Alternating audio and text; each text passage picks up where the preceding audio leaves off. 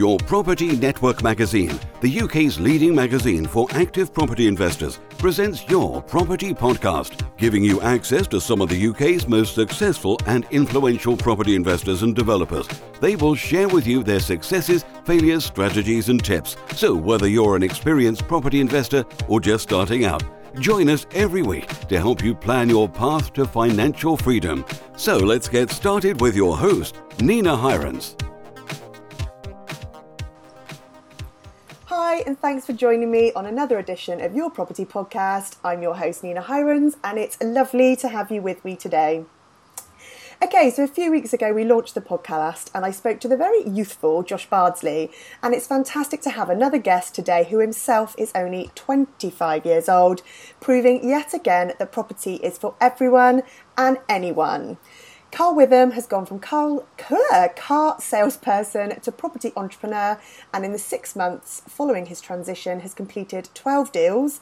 And again, it just highlights that with some fire in your belly and plenty of drive and determination, there is masses of opportunity out there to make property work for you. This is really life-changing stuff. The life that people sit back and dream about after a hard day at the office, dreaming about something different and just thinking there must be more to life. Well, do you know what? Stop dreaming, stop thinking if only, and get up, guns blazing, and use that determination and drive to make some changes. Okay, so let's talk to someone who's done just that. I'll stop talking, and it's my pleasure to introduce Kyle Witham. Hello! Hello, Nina. Thank you for having me. That's all right. Hopefully that's all right. Yeah, it's not a problem at all. Thank you. Good. Okay. So let's start from the very beginning. Let's go back and let's talk about what made you decide to leave the car business and get into property. Can you kind of explain how you did it? I mean, I know everyone kind of has their unique sort of eureka moment that kind of makes people make these changes. So kind of what was yours? So basically, I've been in the car trade on and off for about 4 years, worked at consecutive different garages, from selling runarounds to sports, prestige, sort of high-end vehicles. And it essentially went from, I enjoyed the job from being like 17, and I loved it because I not only did I get to drive brand new cars, I got unlimited fuel, I could drive what I wanted, I earned really good money, and I thought this is for me. Then about 4 years into it, I got fed up. The car trade wasn't as good as what it used to be anymore. So essentially, 2 seconds, bear with me. Sorry, my computer's having a moment. Essentially, I thought this isn't for me anymore. So I knew that I had to do something, but I didn't know what I had to do and what I was going to do, and that was this daunting thing. I'd got a house, I'd got financial commitments. I was thinking to myself, it's a case of do or don't. So I was quite blasé about it to start with, and then I've got a family member who's got a large portfolio in Doncaster, and he's done developments. So I've got a high portfolio of single lets, got HMOs, done flips, flat conversions, you name it, done it. So I had a conversation with him, and I said, I'm thinking of leaving the car trade, but I don't because I've got no money. If I do, can I come and work for you? He says, well, yeah, what can you do? And at that time, nothing. So he decided to set me on as a labourer, and then I learned how to be a painter and decorator, and then from there it just transitioned. Fab. Okay, so I'm listening to you talk, I'm kind of making the assumption that you didn't start with a huge pot of money. So is that the right assumption to make? And how did you kind of deal with that? Yeah, it is the right assumption to make. Essentially, the pot of money was minus rather than plus, so I owed a lot of money through credit cards, loans, etc. And especially when leaving the car trade, because I earned a good wage, and then I earned from my wages halved overnight by leaving the car trade, but I knew I had to go backwards to be able to move forwards. So I went backwards for probably 12 to 18 months, built up more debt, and it was just getting worse and worse and worse. And I thought, this is spiralling out of control, but I'm actually chasing my dreams and doing something towards I need to do, and I knew it were important to start at the bottom to work my way up. So then it was just a case of, I spotted an opportunity of the Mastermind programme, and I went on there, and then things changed from that. Okay, so let's talk about the education side of things. I mean, the value of property education is really divided, isn't it? Some people are very yay, some people are very nay. You know, looking at your opinion today, what is your opinion?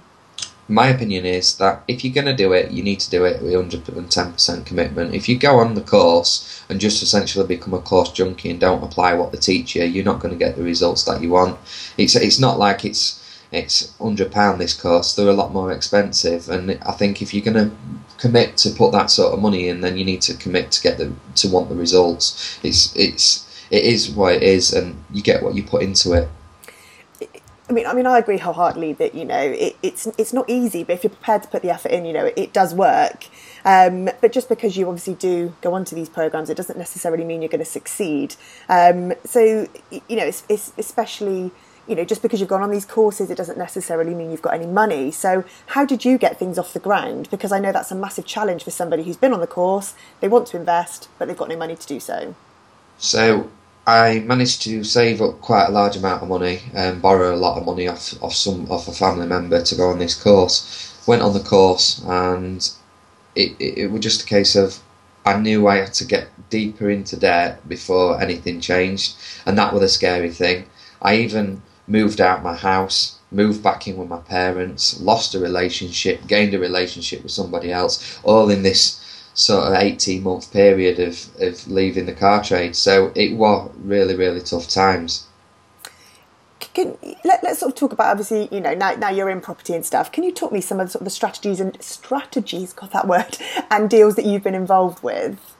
So essentially it was HMOs. So my experience is developing HMOs. We've done flip deals as well, and then I'm looking at doing developments. We've got a plot of land at the moment, which we're umming and ahhing whether to develop or whether we're going to flip through auction or sell. So yeah, essentially the bulk of my experience is HMOs. I've done about 45 refurbs in the past 2 years. Some of them are my own, some of them are for other people. So that goes from sourcing, finding them, project managing the refurbs to management on the end with the tenants. I mean, HMOs are definitely, you know, the key buzzword in property, isn't there? Everyone talks about these HMOs. Can you just talk me very briefly kind of through your HMO model? Because I know they do vary tremendously. You know, how do you manage your particular HMO portfolio? You know, who are you targeting? So we target young professionals, blue-collar workers, anybody who hasn't got the money to sort of live, who hasn't got the money to probably live by themselves but doesn't want to live at home with their parents, so the younger generation, probably like myself. And then we've got people who are going through marital breakups, people who are new into the area, or people who just work in this area during the week and then go home during the weekend. They all need places to live, and obviously we're a growing population, and we're not building houses quick enough to fulfil the demand.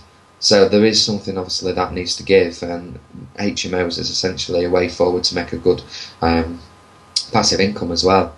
Sure. There's obviously been the introduction of Article 4, and that has definitely spurred certain people on to sort of change their strategy. Has that affected you? And if so, you know, how has it affected you? We've been really fortunate. Article 4 is not in the areas where I invest. So I've got 2 key areas, and neither of them has Article 4. So at the minute, it's just we're making hay while the sun shines, to be fair. Sure, brilliant. You know, we're sort of let's sort of go back to sort of sourcing deals then. Obviously, you know you are really good at it, but what advice would you give to somebody just sort of starting out, and how to source a really good deal? Well, I'd say it's more desktop studies than anything else, but also a massive advantage is knowing your area. So get in your car, drive around the area, look at the roads, look where the deals are, look at the style of housing, look what houses are empty, look at areas where people populate. If there's other multi-lets in the area, look at that.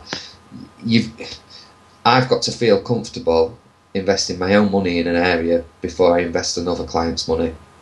So for me, essentially, it's 6 months research before I know what the tried and tested areas are. You've got to do spare room advertising. Just ask people generally if there's a notice board for rooms to let, ring them and go and view the competition. View the good, the bad, and the ugly, so you know what you're coming up against. You know, let's talk about sourcing for other people. You know, it's not always a walk in the park, is it? What is your priority in terms of your relationships, in terms of, you know, sourcing for other people? You know, what makes it work for you, do you think? So I think it's about trust and transparency, because everything I do, I relate back to the client all the time. I've got a lot of clients now, and it's took a long time to build it up through having good credibility and reputation, and having a good CV essentially. Because I mean, if you was a client, you were to come down what we're seeing, we've got houses at rip out stages, first fix, second fix and final finish, and then we've got properties that are finished with tenants in, so you can essentially see the full package. But like I say, trust is my main thing. I've worked too hard not to be untrustworthy, just to let it all go overnight, because I'm not prepared to do that. I want my clients to trust in the product and trust in what we're doing. Sure. I mean, let's continue on this theme of sourcing. For people just starting out, sourcing is a really good opportunity, isn't it, to make some money when you don't have the funds yourself to invest. Can you just talk to me a little bit about how much you charge for this service? You know, and do you see this side of things as being really important for your business strategy, you know, and kind of you building up your business currently? So yeah, I do see sourcing as an important thing for building up my business. Essentially, it does provide a good income, but obviously there's not just me I've got to think about. I've got a labour force of 25 staff working around the clock for me. I've got 2 sourcers working for me as well. So if you put all that in the mix, we've got probably 28 staff altogether. Some are part-time, some are full-time.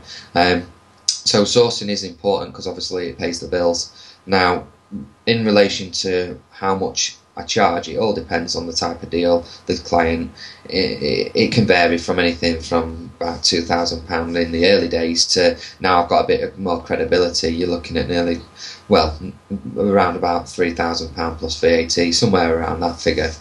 But that's because I've obviously had to build my clientele up and I've got credibility now. Sure.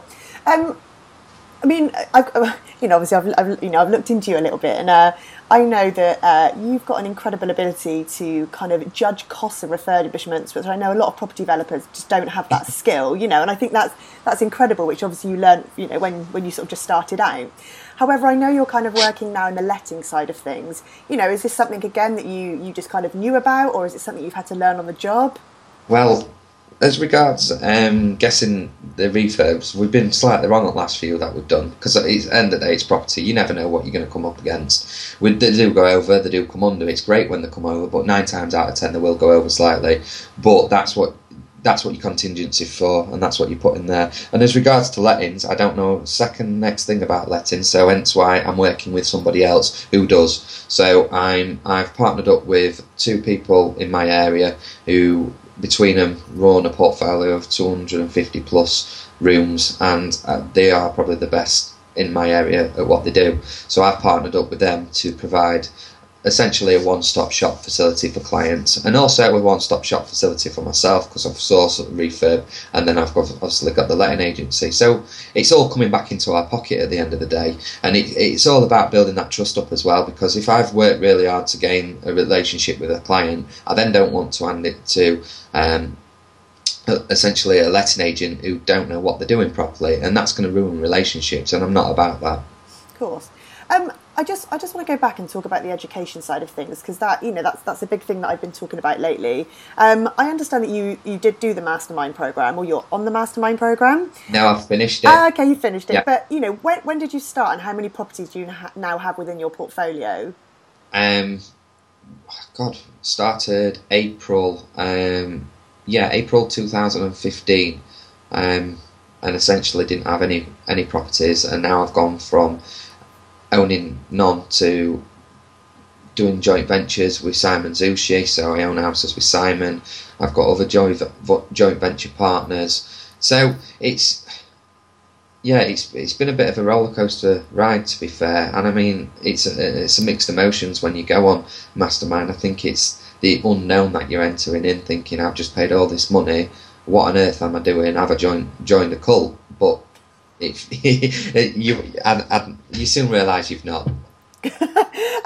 You're another example of how, the mastermind program can work. And I think, that's incredible. But, obviously I'm very lucky that I'm talking to people who it has worked for. But obviously it doesn't work for everybody. So why do you think some people succeed, they do so well, and why others just kind of do the mastermind program and get nothing out of it? What would be your advice? How do people succeed, and why do others not succeed?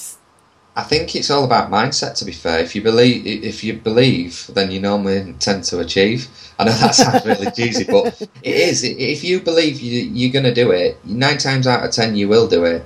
And if you don't, that 1%, that one times out of 10, you'll try again at it until you do it.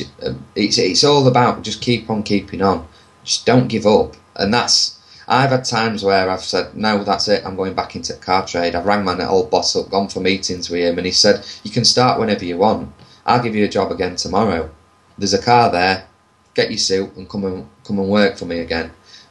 I've been so close to just jacking it all in and saying, this isn't for me, because all I could see were the debts mounting up further and further and further, and I just couldn't see the wood for the trees. But now, obviously, I'm through that. I've paid all my debts off. And then essentially I've made the best decision of my life. It's changed my life unbelievably. So, you've obviously been incredibly successful in a very short period of time. One of the big things, again, that, we talk about with sort of property, people in property, they get to enjoy some of the success. They spend more time with their families, nice holidays. Are you actually managing to enjoy some of your success now then? No. I tend to work more now than I've done before.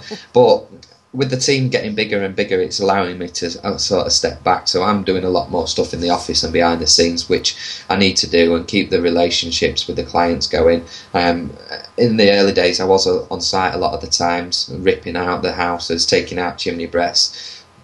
I understand the importance of that, because I didn't have enough regular work to not do that, and I also needed to earn a wage while stuff were happening. But now I have got a lot more time than I used to have, but I still do work a lot of hours late into the evenings. Bless you. And last, obviously I could talk to you forever. This is incredible. But obviously time's running out. So last but not least, if our listeners are interested in getting in contact, which I'm sure they would be, what's the best way to contact you? So you can either contact me via my email address, which is Kyle@investment4, as in the number 4, properties.co.uk, or you can also contact me on my email on my mobile number, which is 07825 129 738, and I'll answer my phone up to about 11 p.m. on an evening. Oh my God. No comment. Carl, thank you. It's been great talking to you. You're an incredible example of the reward. Get my words out. The rewards available to those who are prepared to roll their sleeves up, graft, and make property work for them. The amazing thing, talking to more and more people, is that, almost everyone I talk to in property has this reoccurring theme that they genuinely love what they do, and you seem to be no exception. So it seems to me that people in property, really do love property. So thank you for sharing with us, and hopefully lots of people will get in contact with you. Yeah. So thanks for joining me, and until next week, bye-bye. Bye-bye. Thanks for listening to Your Property Podcast. If you're looking to further your knowledge in property, why not download our free beginner's guide to property investing at www.yourpropertynetwork.co.uk/begin. It contains everything from how to choose the property strategy that's right for you, through to how to raise funds when starting with none, and how to eliminate risk and maximize profits. And if you enjoyed the show, don't forget to rate us on iTunes and never miss an episode by subscribing to our weekly podcast. Until next week.